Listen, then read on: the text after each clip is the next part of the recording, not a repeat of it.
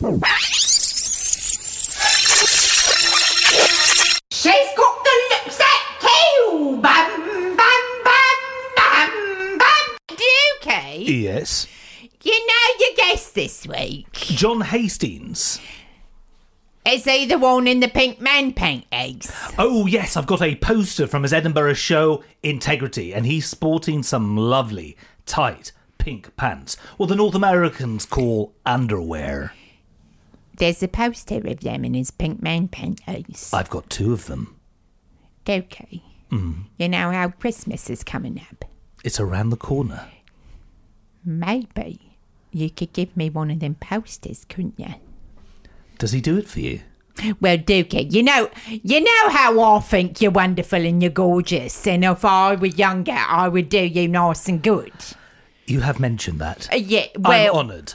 I don't mean to make you jealous or nothing, but me and the Mr. Hastings, if I was 70 years younger, I'll tell you something, I would be asking him if I could inspect them pink mountain paintings nice and close. Nice and close, Dukey, that's what I'm saying. You like to get nice and close? Oh, no, I would love to get nice and up close with them pink mountain paintings. Isn't he gorgeous? He's a fine-looking man. Oh, he's gorgeous. And I'll tell you, because me Roy, he can't be jealous of nothing because he loves the Gloria Annie. Gloria Hunniford? Yeah, the Gloria Annie.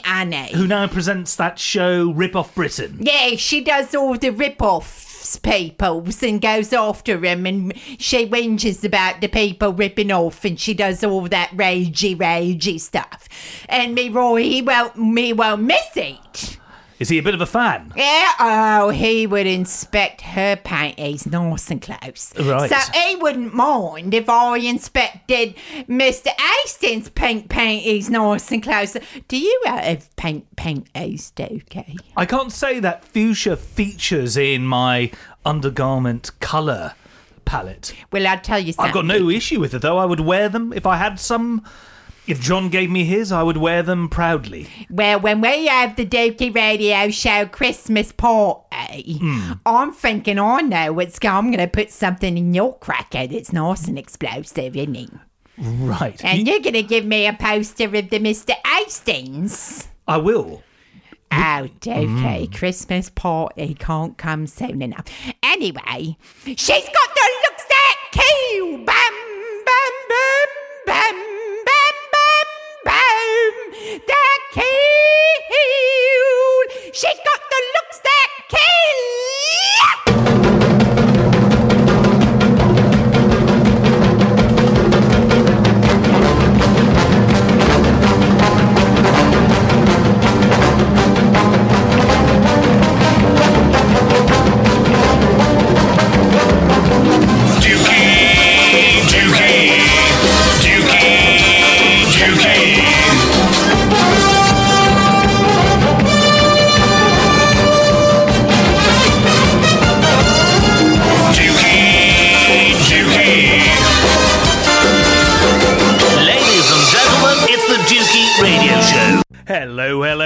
Hello. With me in the studio, Sylvia Silversmith. Hello, everyone. And Marsha MacDonald. Yeah, what up, peeps?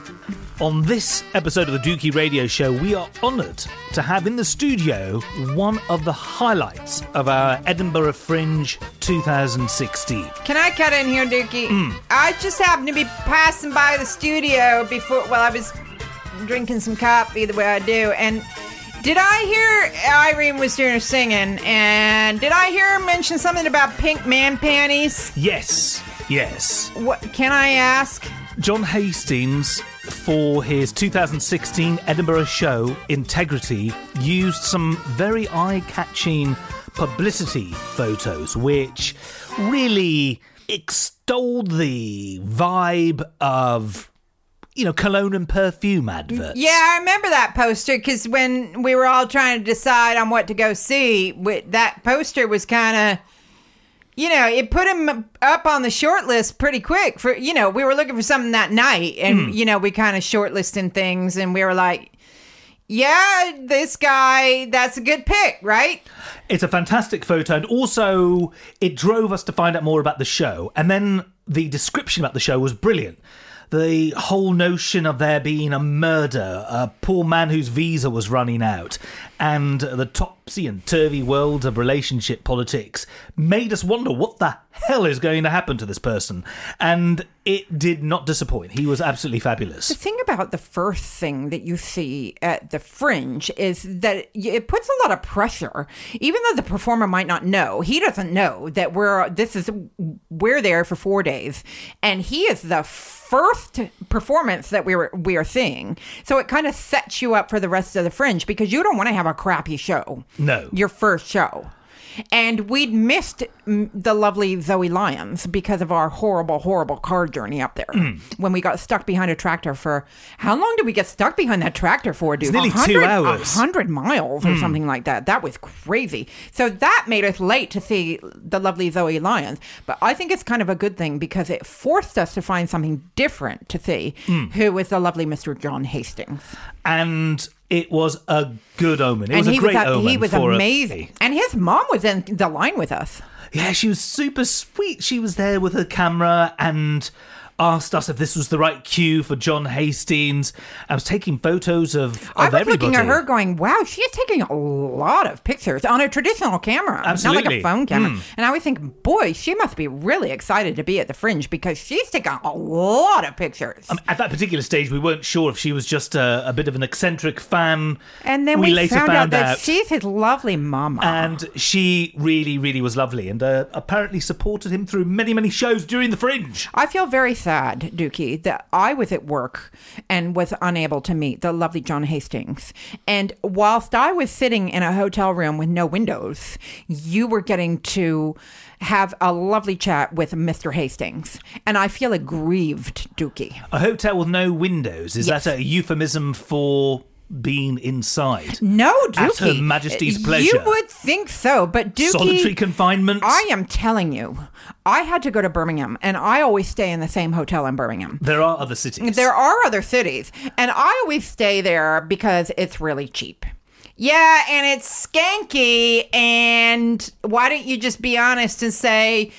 You don't smoke that much, but you do like to have a cigarette in bed, and they have smoking rooms. So let's just be on, which I'm on board with. This is very true. Marcia is giving away my secrets. So I always stay in the same hotel, and it's always like £40.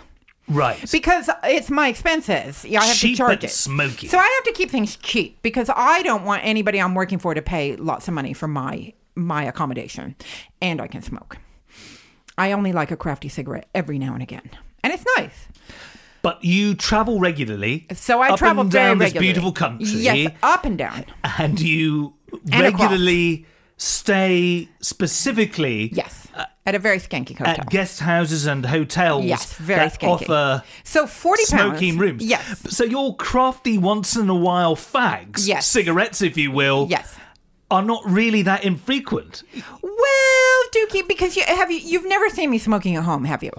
No. No. And so I don't smoke around people. I just think if you're going to have a cigarette, have it while it's going to be nice. Sylvia, are you Yes. an antisocial smoker? That you smoke when you're on your own? I smoke when I'm on my own. So you're the And opposite it's like of once most a other week. smokers. It's seriously like 2 cigarettes a week. If I happen to be in a hotel. Because why do something that you enjoy while you're standing outside freezing and people are looking at you like you're a pariah? I don't want to do that. So anyway, so I stay in this hotel that's a real skank hole. So you're in a hotel with no windows. No, that's and a you're different smoking. hotel. No. Right.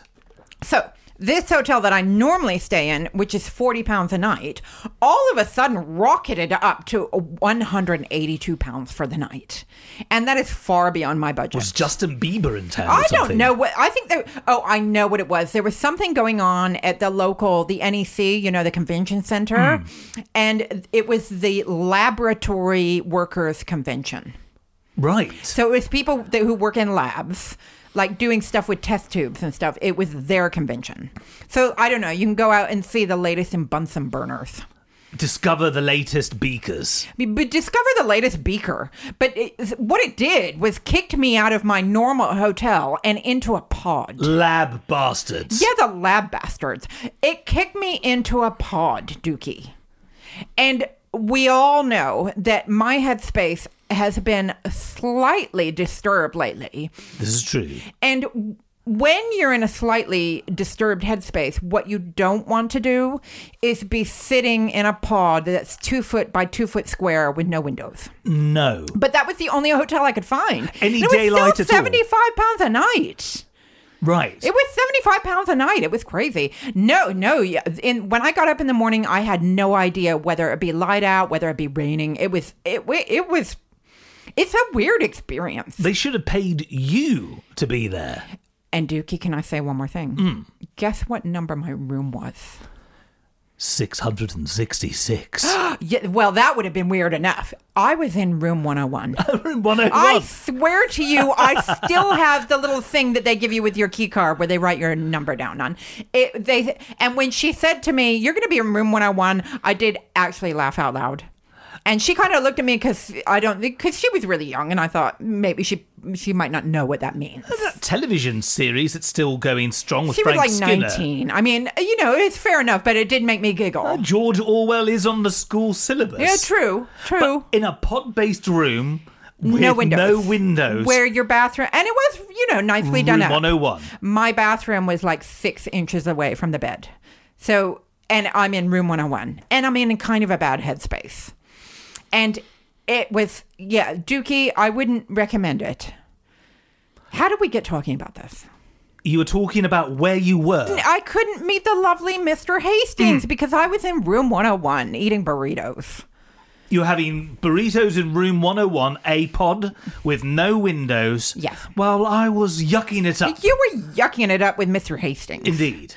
Dookie, I hope that Irene wasn't around while you were interviewing him because it sounds like, it could be going a little, I don't know, not quite bunny boiler, but, she sounds pretty hot for him. She has a bit of a thing. Yeah, she's pretty hot for him. For the broad-shouldered Canadian comic. Wow.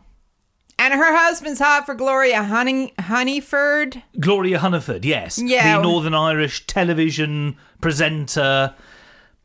She does outrage television. Yes. There's a lot of outrage television on in the morning, isn't there? Like on a weekday. Fake Britain, rip-off Britain, don't get done, get dumb, cowboy builders. Anything where if you're at home, you just get outraged at the state of how human beings can act. And Gloria Hunniford is going to be the person who gets outraged on your behalf. She does it in a very subtle pensioner, Northern Irish kind of way. But she's still outraged. Oh, what? So she's age appropriate for Roy. Well, how old is this Gloria Hunniford? I would imagine she's in her early 70s now, late 60s at the youngest. So I thought you were going to say she's like 30, which would be kind of weird. So, age appropriate, So, indeed. whereas Mr. Hastings isn't quite age appropriate for Irene. No. I don't want it, but neither are you. So, I don't want... She likes a younger guy, that's all I'm saying. Irene She wants to be a cougar. Yes. Yeah, all right, I get you. What do you call a really old cougar? A John Cougar? A cougar Mellencamp. I'm John Hastings, and my current favorite word is automatopoeia. Automatopoeia. Any particular reason why I just this... like saying it. It's fun to say. It's a good sounding word. It sounds like a nice Italian restaurant you'd go to. Hey, welcome to Automatopoeia. Have this guy, like one of those Italian places when you ask for salt and they treat you like you just asked to take a shit in the kitchen. One of those places. I like that. Would the bogs be nice, though, in that particular place? In your brain? I hope so. I don't know. It depends on where it is. If it's, Europe, less better bathrooms than North America. You're not wrong there. The loos on this side of the pond are horrible. Well, it's just because you didn't have buildings that were designed to have places for people to go mud. You know what I mean? Like, it was, they were supposed to, London was supposed to be abandoned at a certain point because there weren't going to be enough room for all the horses and they wouldn't be able to clean up all the horses. There was something crazy like that. There was a study done.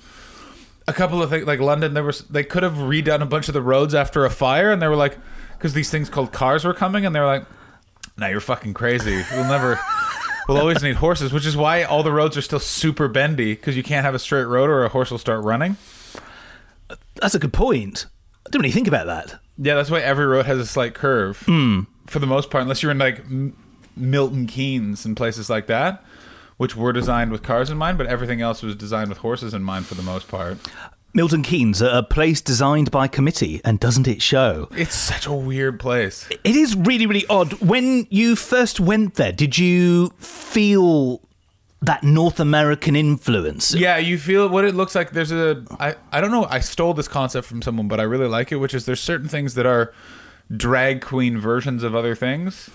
And the idea drag queen is doing such an exaggerated version of a woman, it's clear it's not necessarily a woman, but you buy into the campness and the ridiculousness of the entire thing and go into the character. In the same way, there's a lot of versions of that. Like, it feels like times like a lot of football players are men, but they're doing a drag queen version of a man where they're like, I've had sex with 11 women last night, and like, look how good I kicked the ball. It's like, yeah, we get it. You got a lot of muscles, and you're a football player. You don't need to do that. And it feels like Milton Keynes is being a drag queen of an American suburb. And then, like, they have that complex with a Frank and Benny's and some sort of odd sports bar that's called, like, the Lone Gentleman, and a Tesco's that's uncomfortably large. Like, it's madness. As a North American, does a tranified North American style, suburban sprawl, does it offend you? Oh my God! Like you wouldn't believe. And I didn't grow up in suburbans. We were talking off pod. I grew up in Ottawa, in an area that loves a suburb, but I didn't grow up in a suburb. I grew up in what was where all the cottages were for the government officers, because at a horse and buggy it was like an hour's jaunt away, and then they invented the car and it was 5 minutes away. So that's where I grew up. So it wasn't that suburban-y sprawl. And then a bunch of houses that were built in World War II, because when Canadian soldiers came back from the war, the government was like, we'll give you a house. So you have all these like weird one-room houses, which you'll never see. That will never exist again. No, it's in this country we had a Homes for Heroes was the name of the scheme. Was it the same scheme in Canada? Yeah. Right. So everyone got a house. You got a house if you came. It's a house or university, I think is what it was. Or maybe both, depending on... Anyway, so you have houses that are like a one-bedroom apartment now. They're like, that's something that will never happen again. No. In North America, ever. You'd think, be a little bit more generous to the heroes. 2 bedrooms at least. 1 bedroom, that sounds like a home that you give to a hero in London now. And not even like a war hero, just like a guy who prevented a lady from jaywalking. Not even with traffic coming. If you had a 1-bedroom house in London, you're literally a millionaire. This is an expensive city. People are leaving it, though. Abandonment is happening. There was a documentary recently on television in which they're talking about all the hipsters who can't afford Hackney and places like Finsbury Park where you live and disappearing to Margate, Ramsgate, any kind of gate on the Kentish coast. What's even crazy, it's that, or they're going up to Manchester. Like, what's even crazier is like you go to places like, you'd think LA is really expensive. And then, like, I was talking to people, and, like, everyone has a 1-bedroom apartment, and it's like, it's $1,000 a month. And I'm like, all right, so give or take, that's 700 quid. And I'm like, that's fucking amazing. And if we're talking, like, beautiful, sprawling, 1-bedroom, like, nice North American houses, and you're just like, oh, it's controlled rent. Like, that should exist in London more. I don't know. Controlled rent does not exist here. If anything, it's uncontrolled, and it's guaranteed to go up. And London is in a state of flux at the moment. I mean, eventually it'll be just millionaires living here, and when the hipsters can't afford it, a city is on the wane. It just collapses, though. It's going to collapse because, well, depending on... As we're recording it this morning, the Supreme Court has stepped in on Brexit and kind of been like, oi, go fuck yourself. You got to make it. You got to appeal that to the court. We're not just taking a referendum and letting you run. I don't know if you saw the paper. The Supreme Court basically went, no, it's got to be a parliamentary decision. Right. Which then that's a much more interesting situation. Because the thing is that most of them are not for it at this point because they know what it is. And it's also, if Labour's smart, again, make a coalition, get everyone on board and just stop it. And even then the Supreme Court goes, and even then we may not acknowledge it. What there's sort of like, So I spent 20 minutes reading this while I was eating breakfast. But there's sort of some scuttlebutt that they think that, other influences, business interests of stuff like that have called people up and been when I'm not losing 30% of my qualified employees because you fuckers were afraid that UKIP was going to take your party. Like, go eat cheese, pals. We're staying in Europe. Thank you so much. It feels so nice to be performing here in my new home, the United Kingdom. I've been here for 2 years, and I love it here now. When I arrived, not so much. This was not the island I was told it would be. In my head, the United Kingdom would be an island full of grannies, waiting to give me tea and advice. But that's not what this island is it? No. This island's like living inside your dad's head while he's driving. Just needlessly angry and accidentally racist all the time. Since you moved here, you've witnessed some very interesting referendums taking place. Let's go through it. I moved here, Olympics, good start. Revelation of Jimmy Savile being the biggest pedophile that ever happened, which was, it was jaw-dropping purely from a place of like, what was going on television in this country that a show called Clunk Clink was popular? It just talked about driving in cars. That was bizarre. That happened. Scottish referendum happened. David Cameron wins majority election. The rise of UKIP. Brexit vote. Bruce Forsyth leaves Strictly. Goodness, I mean, obviously you have saved the most poignant, the most emotional, most long-lasting for last. Here's, by the way, the craziest thing. So Brexit vote happens. 2 people from Canada call me. Great British Bake Off moves from BBC to Channel 4. 6 calls. Really? Yeah. So the rest of the world just cares about our cakes. They just care about that show, because I don't know if you've ever watched The Great British Bake Off, but it's absolutely riveting cack. Like, it's bullshit. But there's just something about a builder from Walthamstow with a neck tattoo who makes an eaten mess that's to die, that you're just like, this is the most riveting piece of like, where the fuck, why they're filming in a tent has yet to been explained, when they could just as easily film in a studio and be unaffected by the heat. Like, there's just so much about it where I'm like, you don't need to do it this way, but I love it. I mean, that's a really, really good point. Is it that summer marquees, people associate marquees with weddings, wedding cakes? There you go. I don't even know what it... Yeah, maybe it is. I think it's also just the fact that it's... classless in a way. It's classless. It's an old woman and a man with a goatee telling people to go fuck themselves. And that's like... I think the thing with that type of competition reality television, it's also like, these are people that are actually really good. We all have some cursory knowledge of baking. Do you know what I mean? Like, you know what's sort of involved. You know what you want it to look like. They explain it to you very well. And then there's a dramatic moment where they cut in to the toffee tart and they're like, it's fucking spongy, you dumb bitch. Like, it's just... On this most recent series, who were you rooting for? I haven't caught up to this most recent series. I like started at the beginning when it happened, so I'm like 2 series behind. But I know that the woman, what's her fucking name? The one who's become a celebrity. Nadia. I know that I think she didn't even win, didn't she? Like, didn't she get eliminated or something? No, Nadia won. Okay, Nadia won. No, it was quite emotional. It was, particularly for a show like that.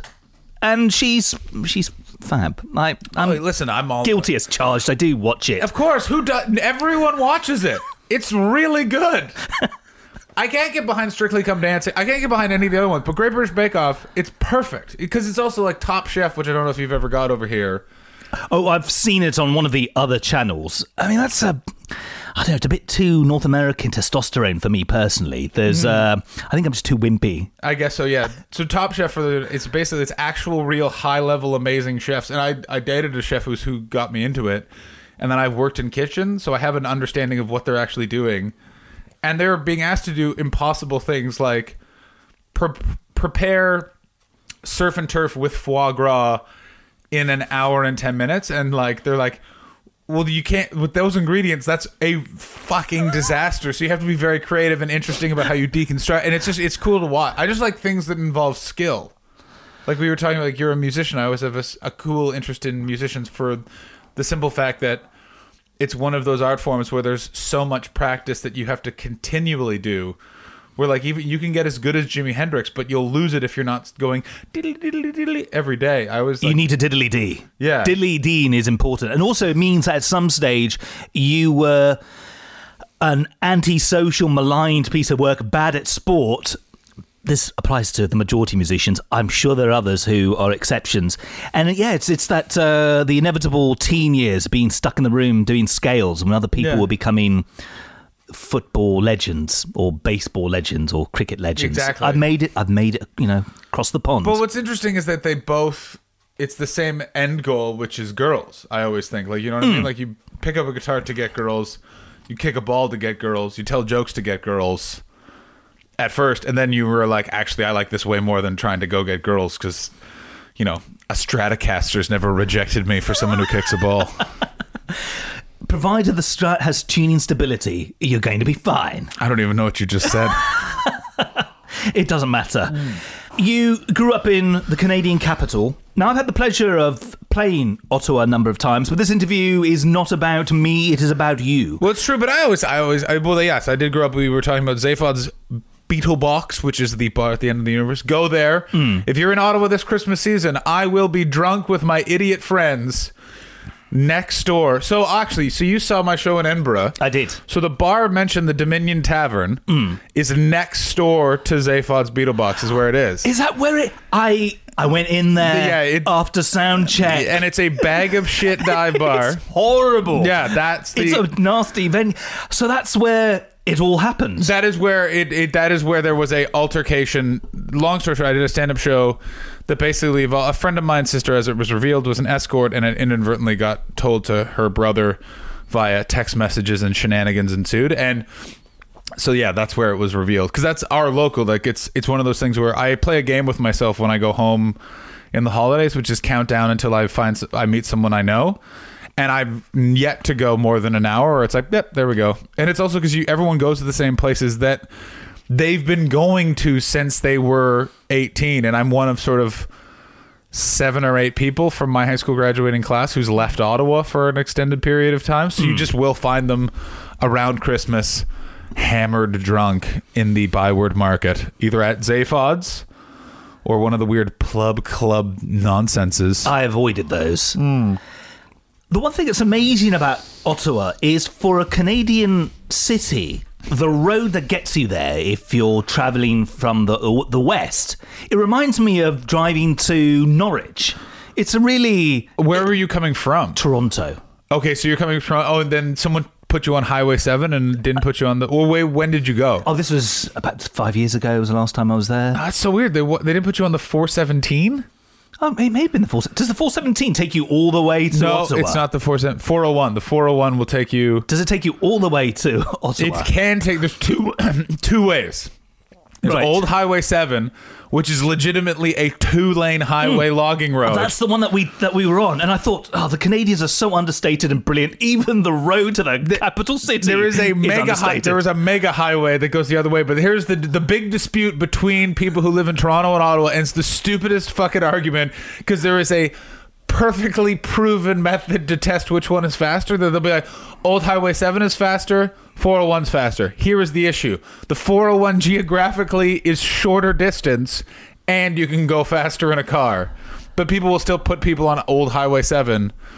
So you're on the 401, and then you turned off at Belleville, and you drove down through like 4 small towns, and you literally turned left at a stoplight, which shouldn't be on a motorway, and you drive down a 2-lane highway passing where Avril Lavigne is from, Napanee. I went to the Wendy's where she used to work. Yeah. And there's like photos of her everywhere, and it's the most uncomfortable thing. You're like, other things have happened. When she got famous, the amount of guys I know who claimed to have fingered her in a field, if that's true, she couldn't be famous because she would still be sore from the rubbing. Like, it's just ridiculous. Finger blasting Avril Lavigne. How many people have really done it? We will find out on this Dookie Radio just show. Knuckle jamming the skater boy? Yeah, it'd be ridiculous. Have you been to that Wendy's, though? Yeah. I grew up there, and then I lived in Montreal and Toronto and was a road comic for 5 years. I've been... You could blindfold me and leave me in most parts of Ontario, and I could walk home within about... I just need a bearing of like, all right, that's where the moon is. What highway we're on? Highway 6, motherfuckers. All right, there's a Tim Hortons that way. There's a sketchy Arby's over there. There was a police station. Like, yeah, I just know it. I saw a YouTube clip in which you described yourself as being young, dumb, and full of McDonald's. I'm young, I'm dumb, and full of McDonald's. Obviously, you've made some dietary changes since then. When is that YouTube clip from? I don't even... I'm going to guesstimate here. I think you were 3 years into your comedy career, which would... Oh, no. Where's that? Which would date it to 2009? No, that would be... Yeah, 2008. 2006 it started, so yeah, 2008. Wait, what am I... Do you remember what I was wearing or looked like? You looked brilliant. You really looked amazing. Very good. If I was that way inclined, I would. Yeah, very good. No, but I was in a black shirt and jeans in like a weird painted room. I don't remember the backdrop. I gotta figure. You genuinely were being quite funny. I don't want to embarrass you. I do remember a factoid from that interview that may make it all crystal clear once again. You were being interviewed by a dark-haired lass who was quite aesthetically pleasing, and you made reference to her being cute and how nice it was to be interviewed by her. Oh, Veronica. I remember that was for Watch Mojo. I remember that. Yeah. That's it. Yeah, that was actually, it was 2009. Yeah, I just moved to Toronto, and I was brutally hungover.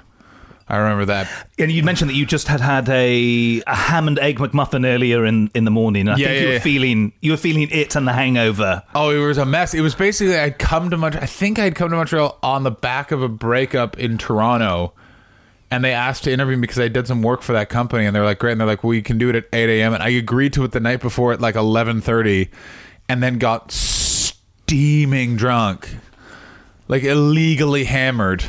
And I woke up the next day, was like, oh, God, here we go. And went back. Yeah, it was bad news. I knew that interview took place in Canada. I was surprised that you mentioned McDonald's. I expected a good Timmy Hose reference.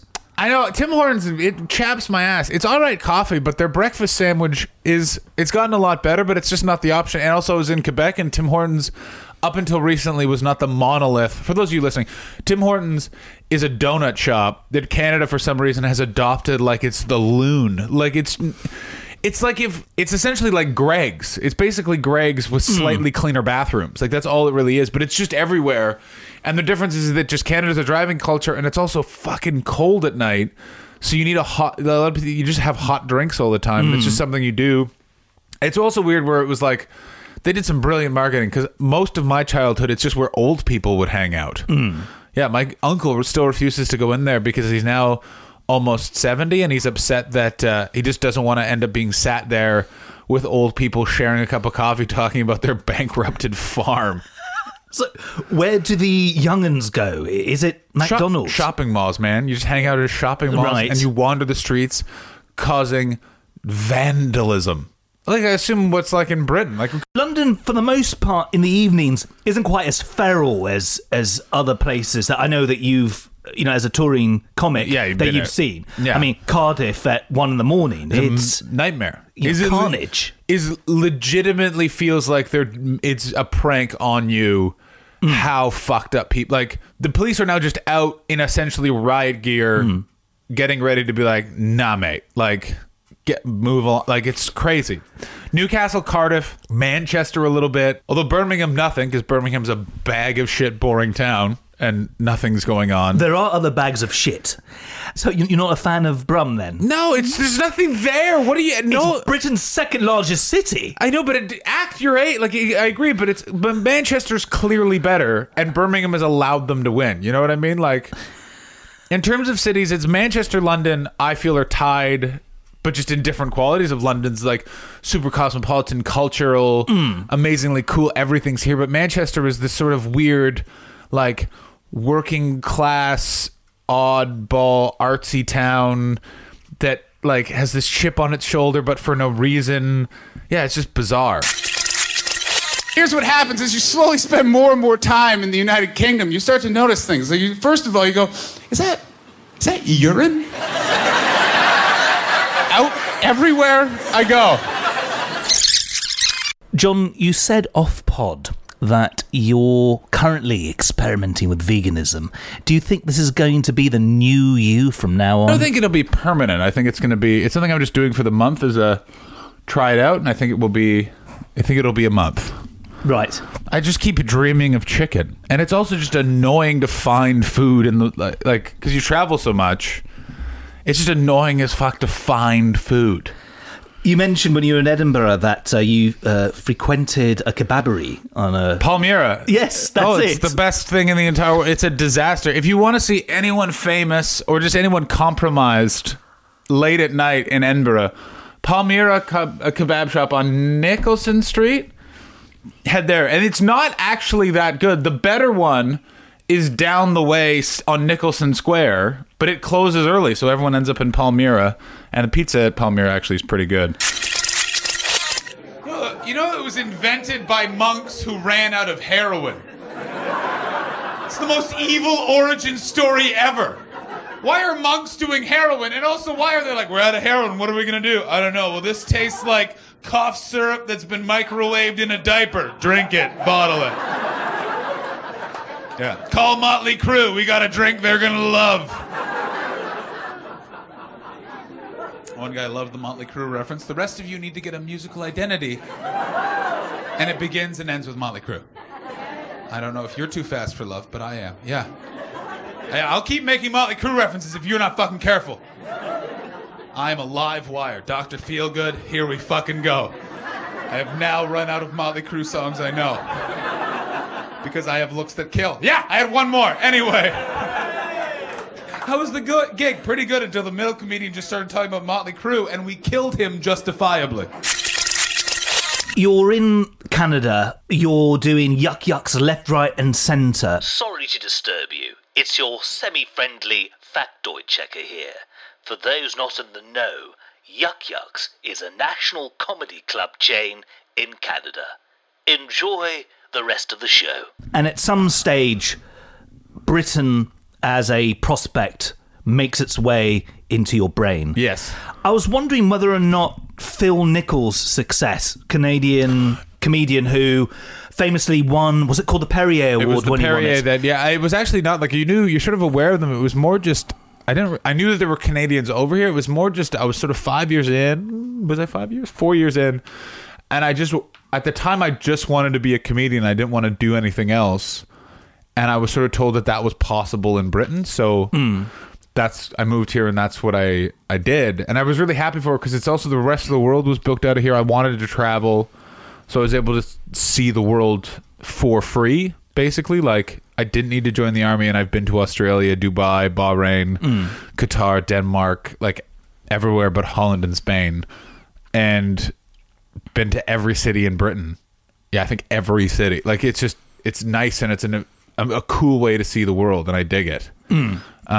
It's one thing to come here to tour, it's another to actually settle here. And the show that I saw in Edinburgh, August 2016, which is your fourth Edinburgh show. Yeah, it was my fourth Edinburgh show, fifth overall. And which was, I think, 2012 was Unrelentless. John Hastings, 2014. 2014 was Adventure. 2015 was Mark from the Start. Mark from the Start. And then Integrity. Right. The arc for that particular show, which was absolutely brilliant, which is why you're here. In fact, on a Dookie radio show dating back to early September, in which we were doing a roundup of the Edinburgh Fringe, I described Integrity and your good self as making me proud to be Canadian, and I'm not, and making me proud to be British, and John Hastings isn't. And the arc of that story involves your visa issues for being able to be a legal eagle in this country. Absolutely. Well, it's anything. If any of you have traveled or had to apply for a visa, it's actually not that difficult. It's just mind killing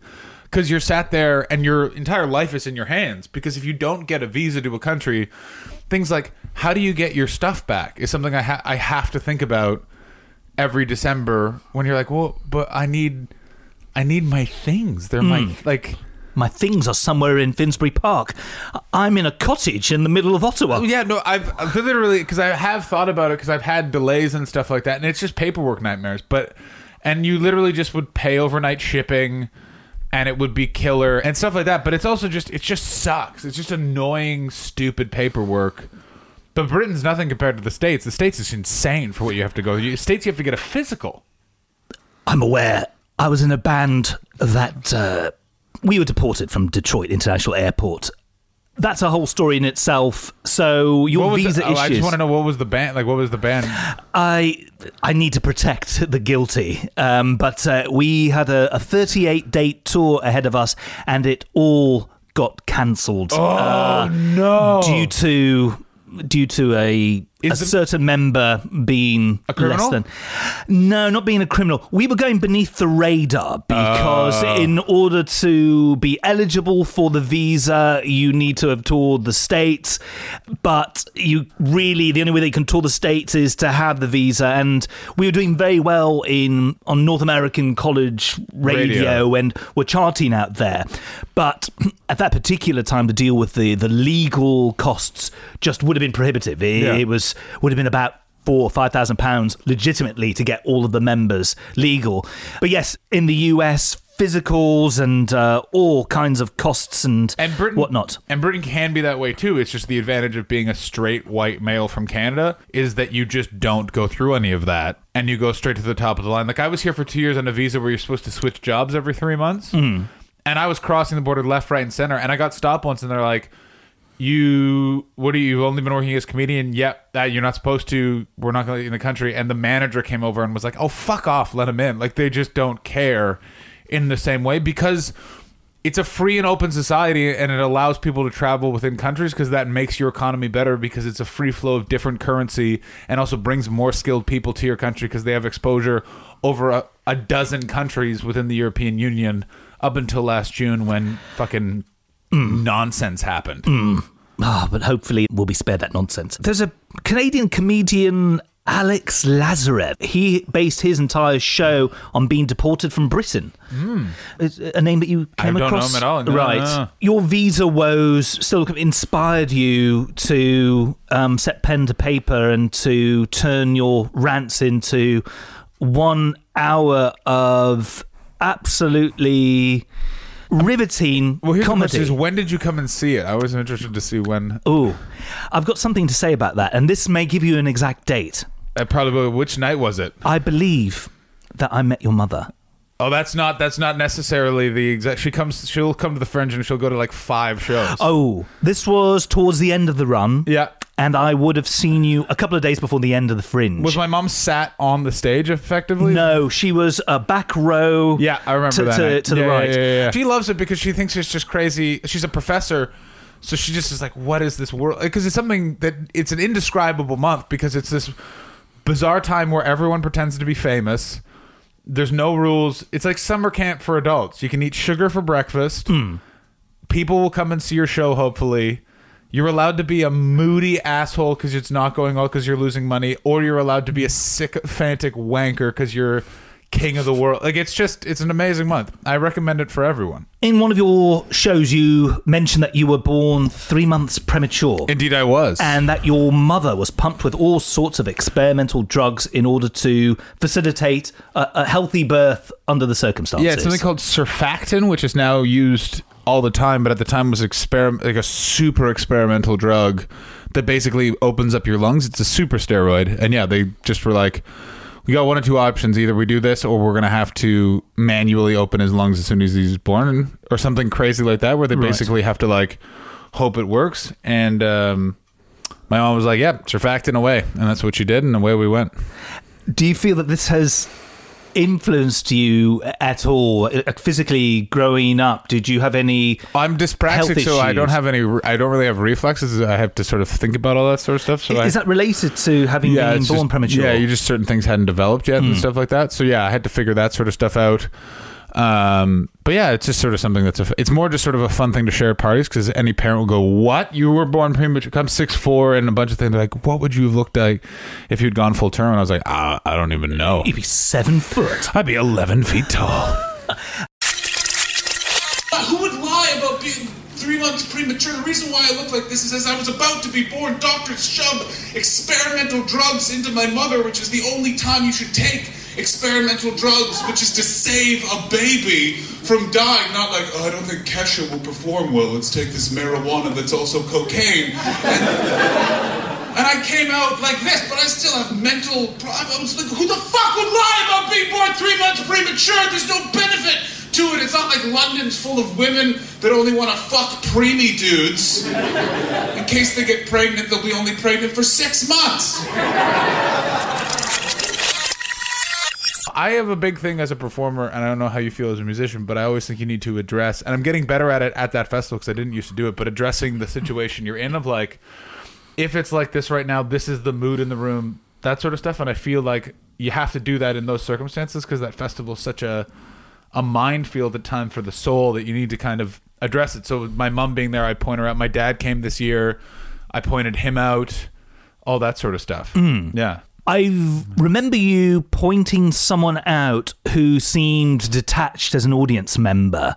And at one stage, I believe a swarthy-looking man, lovely shock of dark hair, possibly of Latino origin, and he was on his phone. And you... Oh, I fucking remember that guy. Yeah. What an asshole. Yeah, really. I mean, it's kind of one thing if somebody has what I call a resting bitch face, but he was really, it's almost like he was checking out the football scores. Well, I have a big problem with people not appreciating performers. I have a massive issue with it, to the point that I've had to stop myself because I've gotten not violent, but aggressive to the point of like, I have very few skills in this life, but one of them is I can make you feel very bad with words. It's just being a comedian for 10 years shouting at drunk people.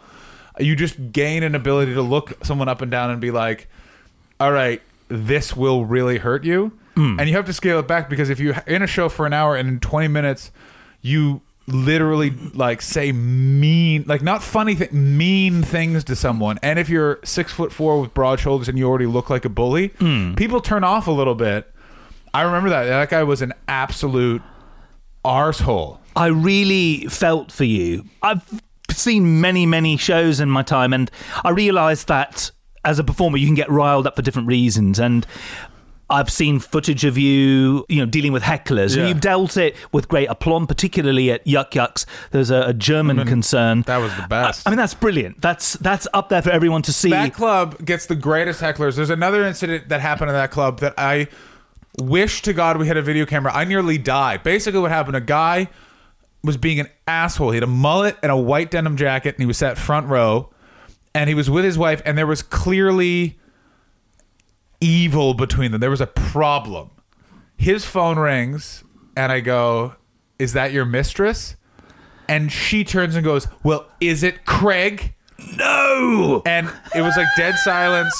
I kind of rally it back a little bit, get the first act on stage, and I'm walking into the green room. The green room, there's a curtained off area on one side, and there's wind behind me.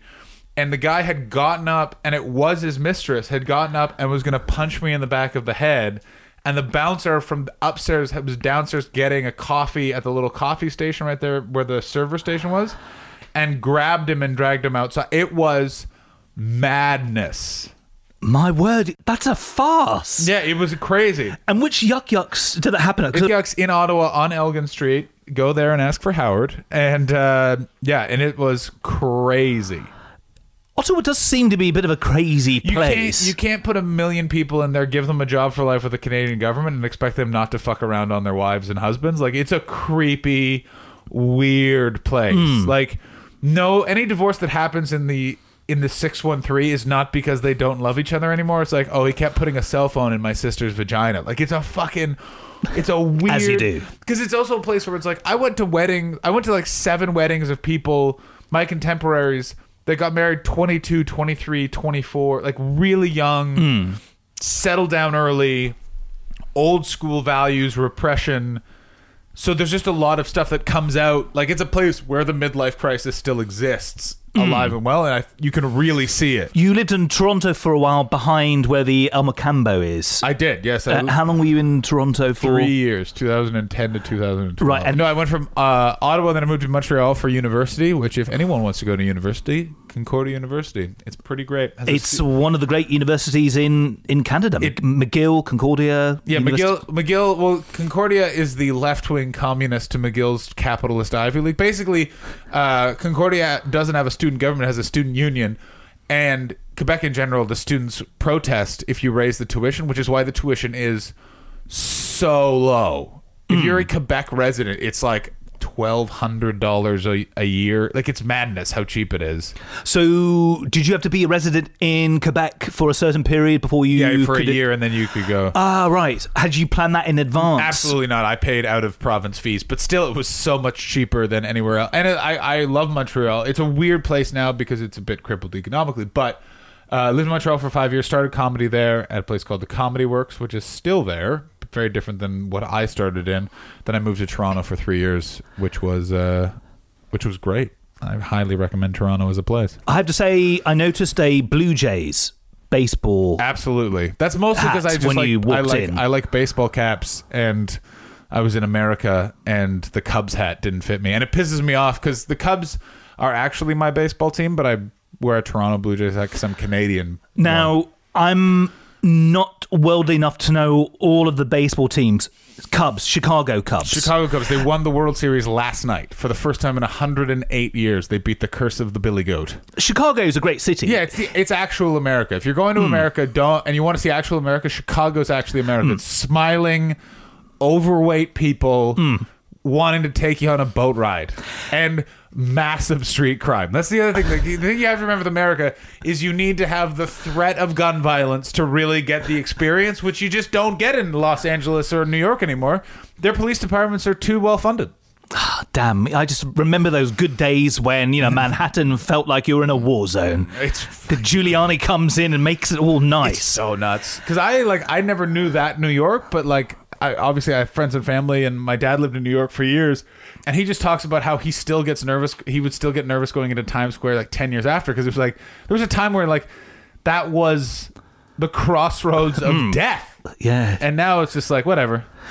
We were talking about cities being abandoned. In a way, there's a parallel between London and Manhattan, where London hipsters are having to move out, and Manhattan, it appears as though all of the hipsters have moved to Brooklyn, and now even Brooklyn's starting to become expensive. So, Staten Island, Queens will become the new Hackneys. Or it'll go back to being Manhattan, because it's also one of those things where all those properties will devalue if depending on political landscape. The thing that everyone forgets is real estate and economics. In the end, it's just a predictive, faith-based belief system in the same way that a religion is.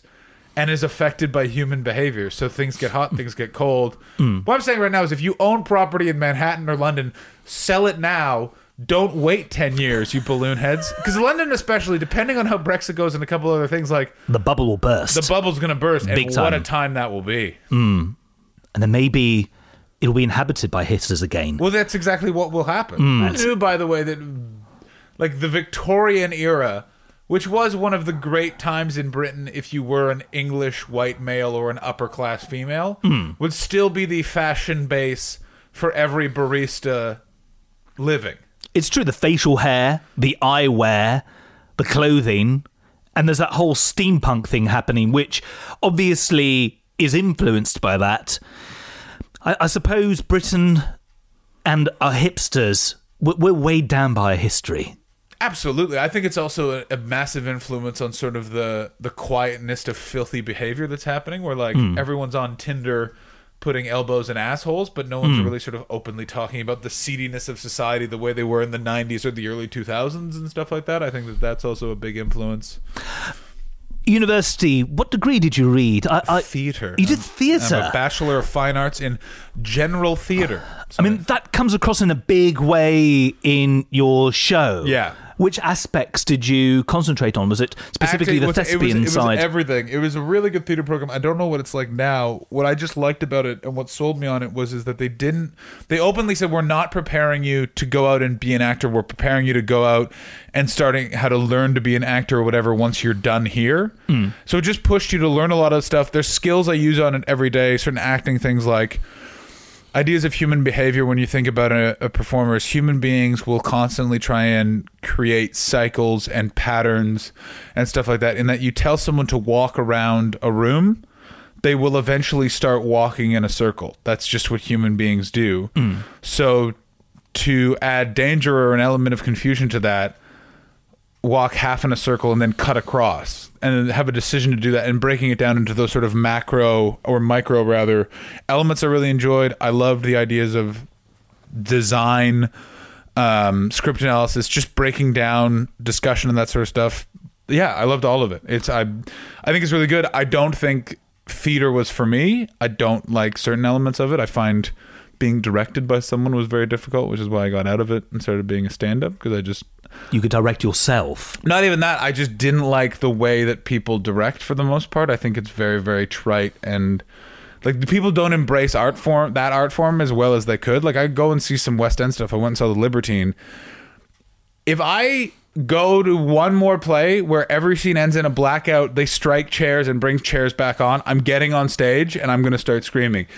These are millions of pounds worth of production. It's true. You can figure out a creative way to do that, which is more dynamic and also cuts down your runtime of your show, which means you'll save money in crew and stuff like that. Be smart in how you use it. Video production. Look at like Robert Lepage and other really amazing performance directors that will make something out of nothing, a screen and a conveyor belt, and that's it. Those are such important, impactful design elements. You got to go see that sort of stuff. And I think that's really what's influenced me. And you look at other places for sort of inspiration and stuff like that. There's also like Integrity was sort of a time of, I wanted to try and do something a bit more theatrical, and I did that, and now I'm sort of back and I'm working on next year's sort of show, and it's way more just like a stand-up show, like just straight ahead, like Mike in the stand, how's your father, who's your mother? And I think that was also came from going to university, and you read about, I hate calling comedians artists. I don't agree with that as a title, but as someone who's doing something creative, is you kind of need to try different paths and do different things, so you can look yourself in the mirror and go like, oh, I know what it is to do that. I know what it is to do this. I know what it is to do that. Like, I think that's really important. And then also know like, okay, you've been able to do that. Do this now. When did comedy become a reality for you? When did a thought in your head to go on the stage actually become a reality, and what was the gestation time between I might go and do this and then you actually doing it? I was 17 and I signed up for the improv team in high school. In Canada, there's sort of a competitive improv team, like a football team, whatever, and I did that, and from the second I started doing that, I loved it, and I was like, this is what I'm gonna do forever. And I like show business. I like the community of it. I like the lore of it all. I like certain parts of it. The travel can really fucking be balls across your nose fucking trouble, but it's an amazingly rewarding job, and you also don't work that much. Like, compared to like other jobs you can do for equal money, like digging ditches, washing dishes, being an assassin. Like, it's a pretty well-paid pursuit to do it, and I just really, really like it. But yeah, it was instantaneous. As soon as I got those laughs, I was like, boom, this is what I'm going to do. Your family, from what I've read, are overachievers. Your father was the undersecretary to... It wasn't undersecretary, he was basically assistant to, but yeah, he was right. An assistant to a prime minister. My mom was an executive of the post office. Yeah, they were sort of big businessy people. And what's amazing is absolutely all of them have been super supportive from day one. I think for no other reason than most of my family were in jobs that they didn't necessarily like, and then went on to get the job that they liked later in life. And I think we're just happy that, someone in their family was just like, I'm just going to do this now. And they're like, yep, good. Do that. So obviously your mum is incredibly supportive. And you mentioned that your father also saw some of the Edinburgh shows as well this year. Yeah. I mean, the proof is in the pudding. So they didn't expect you to follow in their footsteps either into politics or academia. No, not at all. Like, it was sort of brought up. My dad was a bit worried about money for me for a bit, but I was just like, I'll just go get a job. Like, I don't mind at all. I think a lot of people are kind of oblivious to the fact that, comedians earn money, that it is a job. Yeah. And it's... I put my pants on one leg at a time, and you have to pay taxes, and no, it's absolutely a job, and a lot more paperwork and minutia and job like stuff. Like, if you're doing an Edinburgh show, you're sitting in marketing meetings, you're approving stuff, you're reading budgets, you're talking to a lawyer about contracts. Like, it's a lot more of a you're like being the CEO of a really shitty corporation, basically. One thing that I noticed from your publicity materials at Edinburgh is that you had different photos. Yeah. if memory serves, you were sporting pink Speedos and Tiny both. pink Speedos. Yes, indeed, I was. And was there a reason for using two different photos? Or was it just simply to break things up? I was just trying to make it look like a perfume ad throughout the festival. And it really worked because people integrity. That's exactly what. That's why it was that. It was that was all sort of intentional, and it popped in people because a lot of people would come up and go, "What is your poster for?" Which is my favorite question. Of like, I'll give you 3 fucking guesses. Yeah, it's a perfume. While the Fringe is happening, people are suffering from festival scurvy and they smell, and this perfume is here to combat that. But yeah, basically, and it's just a different way. It's a trick I've used before, and it always has worked of using more than one image, and people are like, ooh. And what was the anatomy of a typical Edinburgh day for you during your run at the Fringe? So I was hosting a show called Late and Live, which ends at about 3 o'clock in the morning, so I'd get to bed around 5 a.m., wake up around noon to 1 in the afternoon, eat something, figure out what I'm doing with my day, run around, do some shows, get ready for my show. A lot of times, I had a lot of family visiting this year, so there's a lot of go and be social with them, and then go and get ready for my show, shower a lot. I always shower a lot. You're North American. I don't know what that is. Yeah, I think that might be it. It is a North American thing. Is that really a North American thing? It really thing? is. Yeah, we're smelly bastards in this country, and I apologise. That's fine. Whatever. Let your freak flag fly, baby doll. Do that, do my show, get pretty exhausted, drink a Red Bull, smoke about 10 cigarettes, then go and do some late shows, then go and do Late and Live, 3 o'clock in the morning, go and drink some water on the patio of the Gilded Balloon, and then leave and go back to bed. And that was basically the anatomy of the day. Yeah, repeat. How did you get on financially at the festival? Have you been able to break even? I don't know yet. It's supposed to come in this month, so I'll find out this month. I think I did all right. Like I will probably owe something because my room was small, but that's what the festival's for, and that's it's an investment in yourself and also a massive tax break, which everyone forgets. Oh, really? It's tax deductible. You're a clever boy. Yeah, it's a good old thing to remember, guys. Your show is really, really multifaceted. You've got several plot lines happening at once. The timeline alters. In some cases, it's almost reminiscent of a Tarantino film in the way that you play about with time and how all the stories and the callbacks all present themselves. How long did it take for you to put Integrity together? How did you feel also about bringing in a horrible, family tragedy? Your my mother's friend passing. It was pretty. I wanted be murdered. I just wanted to see if I could do that and make that funny, and it did work. I really liked that show. That show was interesting. It was a bit Marmite-y. Some people loved it, and some people really didn't like it. Just the structure of it, which I think is okay. I think you're allowed to have things that some people don't like. I think that's important. If everyone agrees on everything, then you're, Britney Spears. Like, you're just down the middle. So you got extremes. But it was creatively really satisfying because it was taking a bunch of different things in a different direction. It came together really late. It didn't come together until June.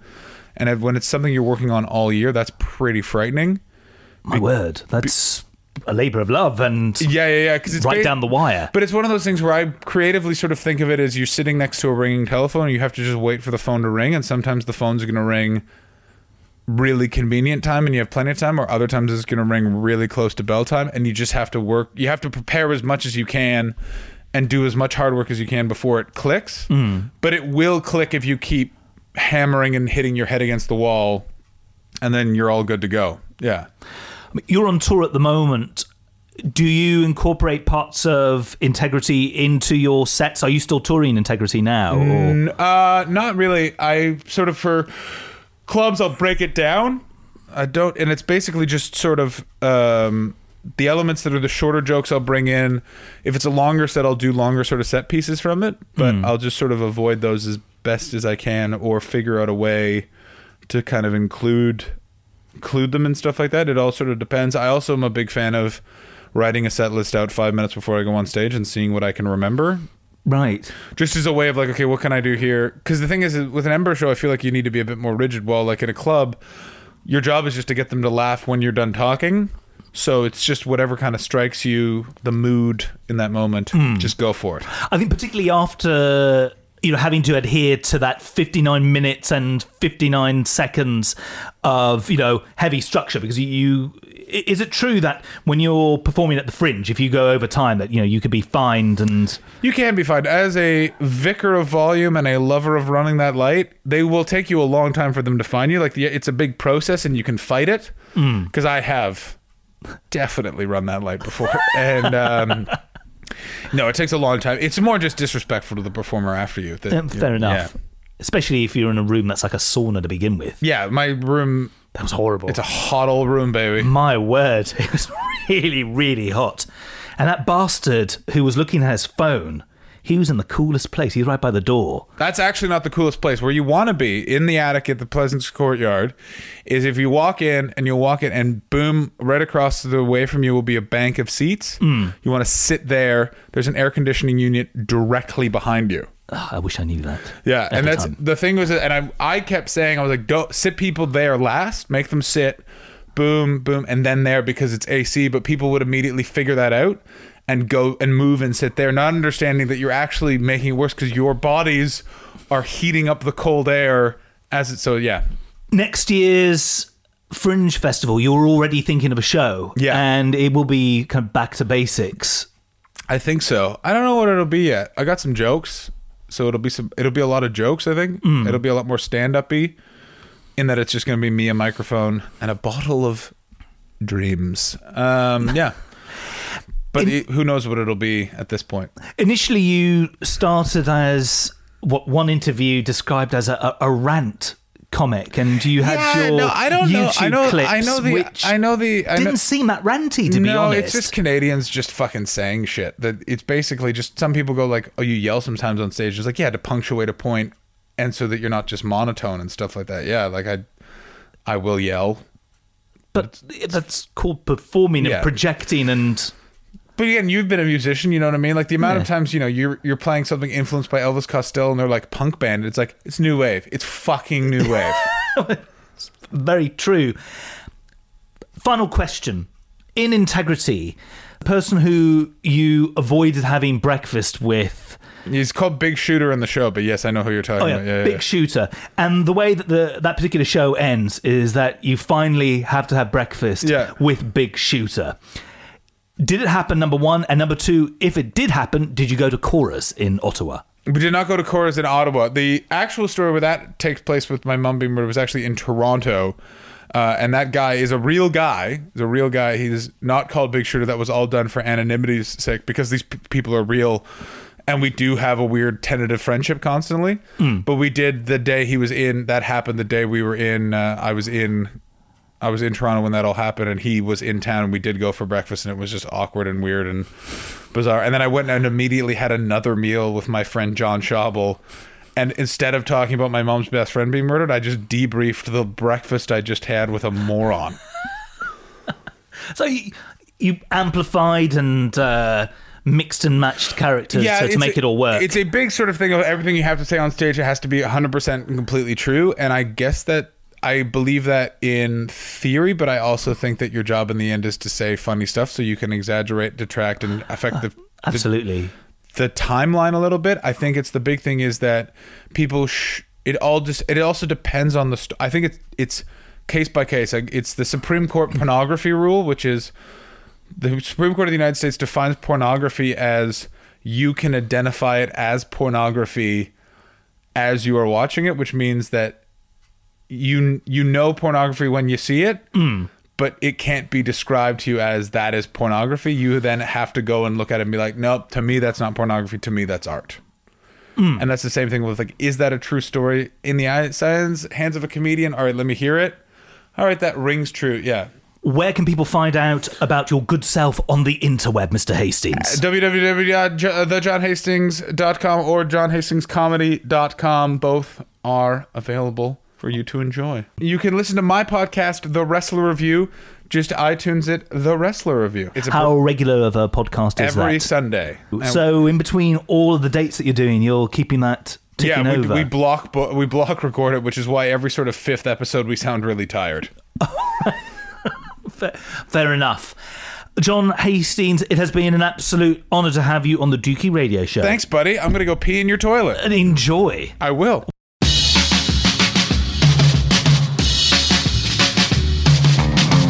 Well, that is indeed your lot. Dookie, Yes.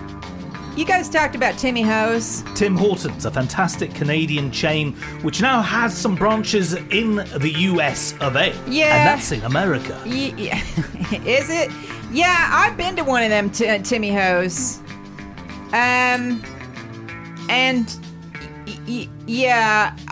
That wasn't a good coffee experience. To be fair, Mr. Hastings didn't seem that keen himself. He compared Timmy Ho's to Greg's in the UK, only with better toilets, or as the Canadians say, washrooms. I don't mind Greg's, actually. I've never used their toilets, and I've never had their coffee. They do a good jam donut. They do a good jam donut. $3 for a pound. It's pretty good. As do Timmy Ho's. If you're a touring musician or comedian in Canada, Timmy Ho's will be your main source of sustenance. I don't think that you should have a vote on this, because you don't drink coffee. No. So I don't think that your vote counts. I've never been to a Timmy Ho's. You've never been to a Timmy Ho's? No, I've never been to one. So, none of you people are selling it to me. I mean, to be fair, when I first toured Canada, people were talking about it as though this particular coffee retail establishment was the benchmark for these kinds of places around the world.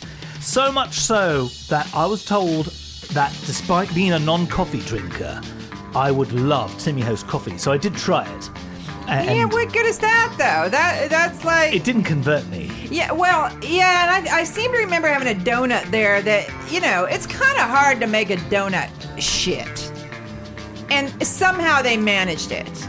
But, I'm not against the Canadian thing. I've had coffee across the States that, that'll make you move to Europe in a big, big hurry, right? Because it's just disgusting. It's foul. It's an insult to everything that we call coffee.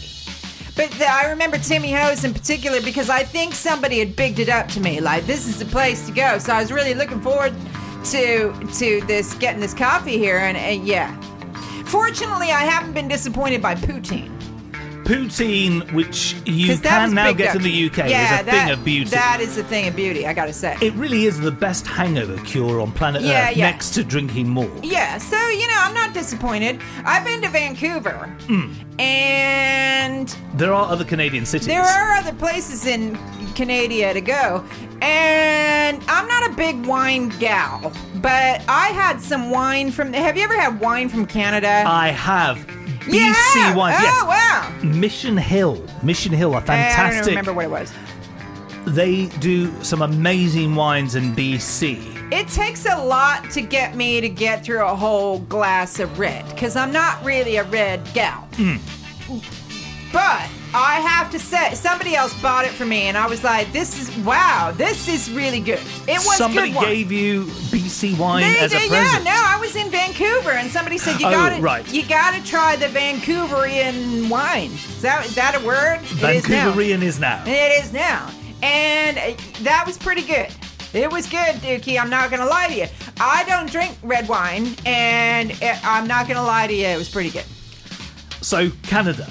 Yeah. Tim Hortons, shit coffee, BC, British Columbia, amazing wines. Amazing wines, and a lot of good comedy comes out of Canada. I've seen some really good Canadian comedians, who are on the up. And, yeah, I think it's got a lot to recommend it. And they have a sexy prime minister now. Indeed. He is very, very fine looking. Do you have a bit of a thing? I do have a bit of a crush on him. Now, which is bad because I'm not really all that familiar with his politics. But if he's hot, does it matter? Well, it kind of does matter. Oh, good. Which is the right answer. Yes. Or left answer. Yeah, I would prefer the left. And I hear that he is quite lefty, isn't he? The Prime Minister, Justin Trudeau. Yes. Yes. So it's okay if I think that he's quite sexy. Absolutely. I'm not alone in that. Because when he was voted in, there was lots of stuff about, nice something to look at in the prime ministerial Canadian residence, which I don't know what they call it there. Like here you have Parliament, Yes. or you have number 10, sorry. You have number 10 here, where the Prime Minister resides. And in the States you have the White House. But I don't know what you call it in Canada. 24 Sussex Drive. Okay, but where And does the place have a name? Does his house have a name? And the PM Mr. lives Trudeau? in the prime ministerial residence. See, you don't know. I've never seen such a look of panic in your eyes, Dookie. He lives in the Canadian prime ministerial residence, Oh, okay. which is Well, that based clears things up. in the capital city, in Ottawa. Dookie, I don't know where I'm going with this. I don't want to objectify him. I just think he's nice to look at. Canada. They've got great wine, shit coffee at Tim Ho's only, and a sexy PM. And great poutine. You've been listening to our interview with John Hastings. My name is Dookie and I've been your host. Until next time, may the worst of tomorrow be the best of yesterday. Now it's time for me to go and pop my weasel. Thanks for listening. Half a pound of tuppenny rice, half a pound of treacle. That's the way the money goes. Pop goes the weasel.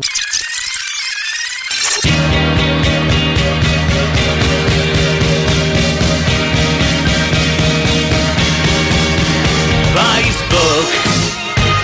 Click on your mouse to our Facebook page. Facebook. It's easy to find, it will not take an age.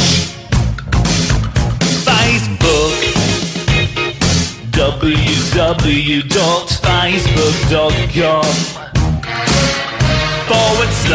www.facebook.com/The Dookie Radio Show, The Dookie Radio Show. The thin white Dookie is right. Click your way to the Dookie Radio Show Facebook page, www.facebook.com/The Dookie Radio Show. The Dookie Radio Show, The Dookie Radio Show. Goose, walking down on the Sunset Strip.